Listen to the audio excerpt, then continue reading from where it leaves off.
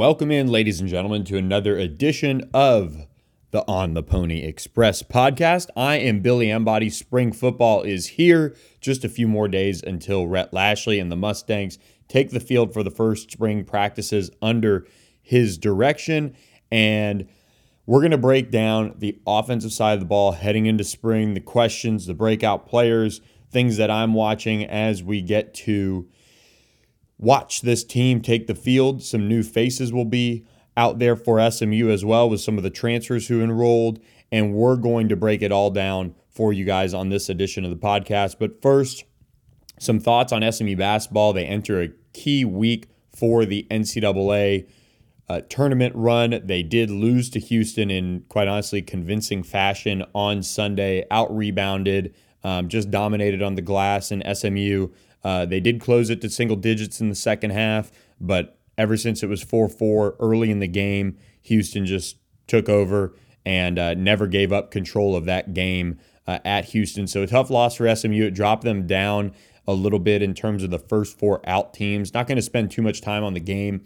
Really, SMU couldn't keep pace offensively and gave up way too many second chance opportunities to Houston, and the Cougars cruised to that. So Thursday night in Moody, SMU will take on Cincinnati, and then Sunday they'll wrap things up for the regular season against Tulane. Two very winnable games for SMU as far as the seeding goes for the AAC tournament and keeping their NCAA tournament hopes alive as well. And then we'll see what they can do in the AAC tournament to potentially get into a better position for that NCAA tournament bid. And we'll be tracking it all for you on theponyexpress.com. So that's done and over with. The dead period ended on Tuesday as the calendar flipped to March 1st.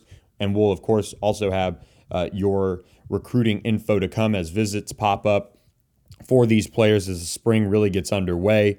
But the main focus, spring football for Rhett Lashley, starts on Friday morning. We'll be out there with your coverage of that Friday and Saturday. And then it kind of gets into 1 week or a couple weeks of spring football before they hit spring break, and then culminating with the April 8th spring game at 7 p.m. That Friday night. So be sure to follow it all on theponyexpress.com. 7-day free trial for those of you who listen but haven't subscribed to the new site. Tons of growth on that, so we appreciate you guys who have subscribed and are following us as our spring football coverage continues. We've got plenty of spring previews that have been rolling out. Lots more to come this week. Pretty much the rest of the week, I'm going to be churning out the rest of our position previews, as well as just some general stories on kind of what to expect this spring, impressions of the staff heading into spring, and what SMU must accomplish as spring football begins. So be on the lookout for that. Now, looking at the offensive side of the ball for SMU, let's start with quarterback. And for the spring, before Kevin Henry Jennings arrives on campus this summer, it'll be Preston Stone battling it out with Tanner Mordecai. And I mean, we could talk, and we will this offseason at some point, spend an entire podcast talking about the quarterback battle of Preston Stone, Tanner Mordecai. But to whittle it down for the spring, you've got a couple things to watch. They both have to see, how they adjust to the new playbook, picking up the terminology, and meshing with the new coaching staff. But you also want to see improvement from both of those, just physically and, how they play the position and things like that. And for Tanner Mordecai, I think you want to see more consistency from him. You want to see an improved deep ball consistency and making sure he's taking care of the football. I think those are the things that, looking at him just as a player that you want to see. And last year in fall camp, and certainly if you go out to practice, you can see he's got the ability, he's got the strong arm to make throws down the field.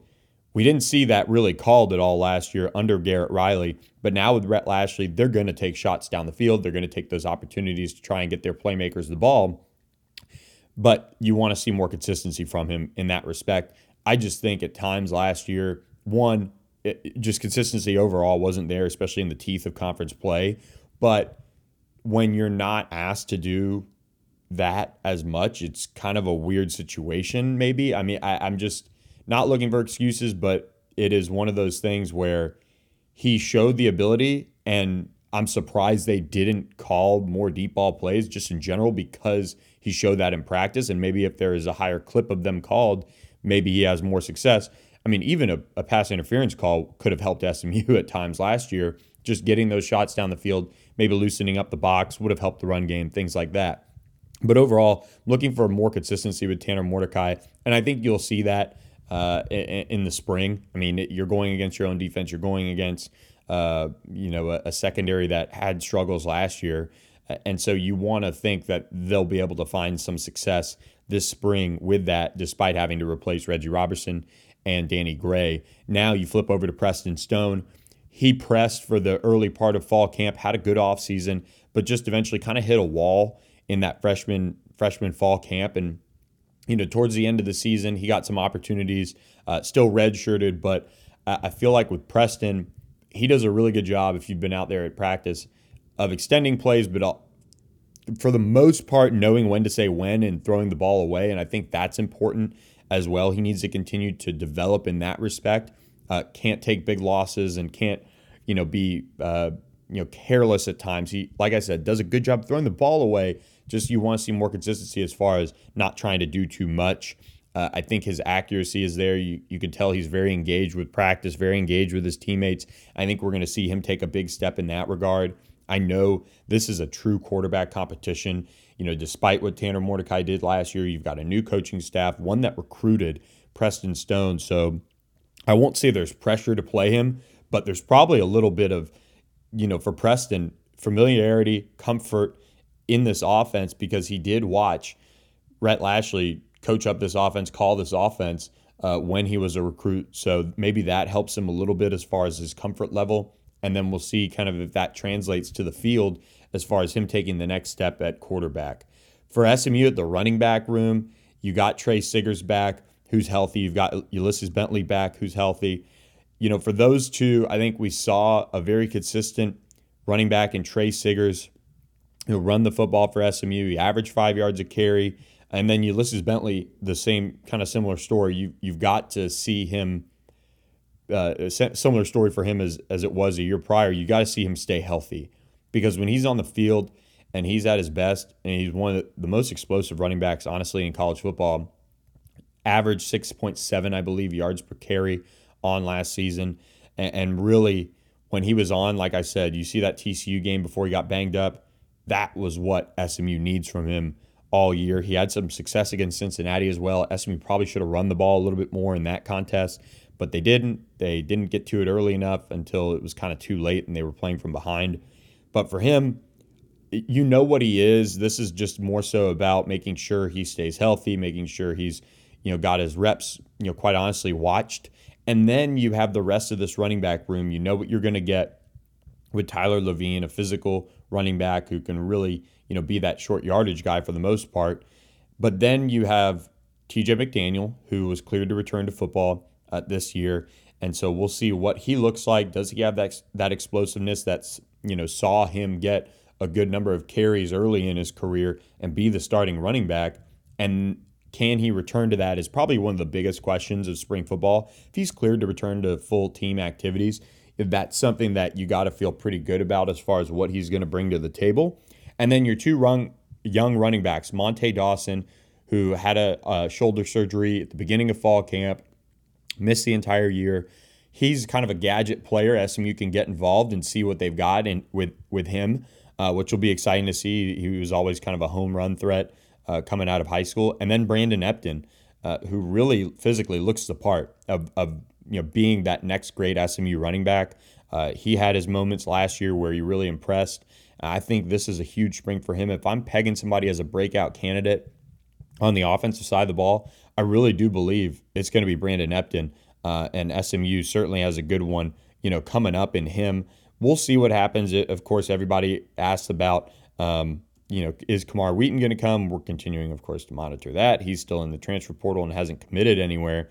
But if, for whatever reason, either if Kamar Wheaton doesn't come or just he has the spring that he's expected to have, I think he could factor in a lot more to this running back room this season, which would really be big for SMU, because that's just another, runner that you can rely on, another guy you can give the ball to. And physically, he was ready to go from day one. I mean, he really was. He looks the part.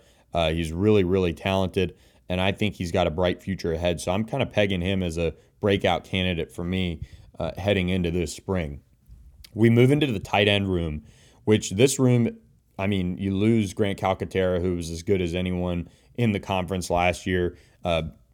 Probably didn't get used as much as he should have. I mean, honestly, with Rhett Lashley, he probably would have seen, quite the season just as far as consistently targeting him. And then you've got, a crew of guys who have now been here a year or veterans. You've got Ben Redding returning. We'll see if he can turn into, something at the tight end position as far as a down in, down out type of player. But you've got Nolan Matthews-Harris, who really, came in last spring. He had the hand wrist issue and played through it in the spring, and then got hurt, about halfway through the season, I believe, last year. And with Grant Calcaterra seeing so many reps and Tommy McIntyre being that blocking guy, he just didn't see as much time. This year, I think he's got a chance to break out as a starter in that tight end room. You also have Simon Gonzalez, a former Texas Tech transfer, who was hurt a lot of last year as well, but came on late, played a little bit more once he got healthy. And then you add Cam Allen, the transfer from Michigan State. Big body. I think he could end up being your kind of blocking tight end. He's a good athlete. He can bring something to the table in that respect. But this tight end room has a lot of competition this spring. There is a lot of room to grab reps, to grab, an early footing as far as the starting spots with that offense. Casey Woods loves the tight end position. They're going to get a good one this summer in R.J. Maryland, kind of a hybrid tight end wide receiver that they signed out of South Lake Carroll. But for this spring, this is a chance for these guys to kind of grab the position by the horns and, really try to stake their claim to some early playing time, which, like I said, I'm excited to see. I think they're a really, really good bunch that has potential. You want to see more consistency out of all of them. And they're all, outside of Ben Redding, young in their own respects, whether it be with experience or kind of, not having played much or that COVID year kind of factoring in. This is a group that the SMU in the past has really relied on, especially under Rhett Lashley. They've got to have a big spring out of them, and I think Nolan Matthews-Harris is one to really watch there as he settles into his second year on the hilltop. When you look at the wide receiver room, we talked about earlier losing Danny Gray, losing Reggie Robertson. This crew that they've got returns Rashee Rice. He's the headliner. When I talked with Rashee earlier this offseason, Rob Likens hired. You've seen what he's been able to do with receivers in 1 year. He talked about Charleston Rambo and what he did down at Miami. Rashee Rice reuniting with Rhett Lashley, has to be excited about his opportunities. Again, kind of consistency is what you want to see more of. But this is his year. This is his money year. You got to believe he's headed to the NFL after this year if all goes well. And I think the sky's kind of the limit for Rashee Rice. They're going to put him in different positions to succeed. Rhett Lashley, Rob Likens talked to him about moving around and playing different spots to kind of get him the ball, a la what they did with James Prochet at times in that 2019 season especially. And so SMU has that headliner in Rashee Rice, but you look at Jordan Curley coming back. He's somebody that can really, I think if he kind of got banged up halfway through the year. He was somebody that I felt like in fall camp was really going to be a big-time player, could have started. And I think this is the year that he takes that next step. He works about as hard as anyone. I mean, when we first met the entire SMU coaching staff, it was Jordan Curley catching passes or working on his breaks, working on his routes in the dark, not complete dark, but in the dark of the indoor practice facility by himself. That's the type of worker SMU has. They've got a young receiver in Dylan Goffney who had his moments last year, but I think this is the year you look for him to kind of turn the corner. But if he doesn't, they do have Bo Corrales, who's coming in from North Carolina, a graduate transfer, somebody that is kind of a big play outside threat when healthy. And SMU staff got to see him up close at Miami when they played him against North Carolina, and they really targeted him right away. He's a Georgetown, Texas native, coming to play his final year of college ball at SMU. Kind of a ball winner. They need him on the outside. This receiver room is kind of missing that bigger-bodied outside playmaker that's been consistent. They've got Calvin Wiggins still on the roster. Austin Upshaw has played some snaps there. They can kind of move some guys around and see what they have. But if you look at Bo Corrales, he's that strong, big-bodied guy that I think they want on that outside. And if he pans out, this offense is kind of back to right where it was. I mean, if you have a starting crew that's producing at a solid level of Rashee Rice, Bo Corrales, Jordan Curley, Dylan Goffney, guys like that, I mean, you're really in a good spot. And then from there, you have some younger guys that, you want to see maybe break out. Roderick Daniels, Jalen Record, guys like that. See kind of where things go in that respect with the wide receiver room, which once again has talent. I would say the depth is certainly a question when you start to move into the season and kind of what to expect. Now we move over to the final piece, the offensive line. Garen Justice has this group. He's going to try guys out at different spots. There's certainly a lot of, I think, kind of questions because, one, you have Joe Bissinger who's going to arrive in the summer. He's not on campus just yet. And right now you lost Hayden Howerton, you lost Alon Ali. This is a group. Kobe Bryant's out the door. He's played some snaps. Now you need some of these younger players to really step up. But you do have Jalen Thomas back. He's back in the fold. I'll be interested to see where they fit him in. Justin Osborne's probably been the most consistent guy on that offensive line. He's back again. Marcus Bryant, you want to see him. If there's anyone that has to take a huge step, it's Marcus Bryant at one of the tackle spots, probably left tackle, and then Branson Hickman in the middle at center. SMU really was high on Branson when he first got to campus. He got nicked up at the end of spring practice last year. That COVID year kind of hurt his development. And so he got back into shape. He got healthy. And fall camp, he just kind of hit a little bit of a wall. That was a real battle going into fall camp. At least I felt like, and a lot of that staff felt like. And now this is his time to take that position and stamp his claim to it, because Joe Bissinger could be somebody they look at this summer at center if he's not at one of the guard spots. You've got a ton of competition across the board with this offensive line. I mean, I'm going to highlight a couple here. Ben Sparks is somebody who was coming on strong last year, probably would have played some time in the game against Virginia. Dalton Perdue was pushing for one of the tackle spots, got hurt in fall camp. That really set him back. And so this is a group, and then you have guys behind them all, Thalen Robinson, Danielson Ike, Henry Mossberg, Tay Brooks. They're all still there, and Marcus Smith. Can somebody step up and push? That's going to be the question for this group, because last year we talked so much about how SMU had this veteran group, but they also had guys pushing them, right? You had Branson Hickman kind of pushing for that center spot. You had Marcus Bryant who was pushing, Dalton Perdue who was pushing, and you had Bo Morris out there too who was getting pushed. Now it's kind of like, okay, you have some starters back, you have some guys that have played a lot, but the guys behind them now haven't necessarily played a ton of football, but they do have some upside. There's some upside in there that you've got to like in them. Garen Justice has to pull that out of them. I think SMU can still go out and find another transfer as far as adding competition to that room, and I think that could very well happen. Jacob Waller and Rhett Larson will arrive on campus this summer, but then Joe Bissinger will as well, and he's going to factor in right away. He's somebody that has played a lot of football for Virginia, really has a lot of respect from Sean Griswold and from everybody I've talked to. Just there's a lot of respect there with what he has done in his career, and now kind of dropping down a level, so to speak. You would expect him to really be able to step up and take some snaps and push to be a starter. So this offensive line room, it's really going to be interesting what happens with them in spring ball. It's probably one of the biggest storylines out there, as it always seems to be. And if you're SMU, you want to pull the most you can out of them before you add Bissinger and you add Jacob Waller and Rhett Larson this summer, and then we'll kind of see where things shake out. So to kind of summarize, I think the breakout candidates for me, I tend to circle Branson Hickman again and see if he can take that next step. I think you look for Ben Sparks, Dalton Perdue to really step up on the offensive line. Nolan Matthews at tight end.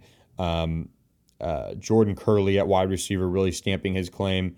and Brandon Epton at running back are the guys I really am high on heading into spring, and in terms of what they can do and kind of stake their claim to some more playing time this fall with the work they can do in the spring. Biggest questions for me, offensive line, you've got to see that group step up and kind of be more consistent. I mean, that's what it was in the past for them. They needed to be more consistent.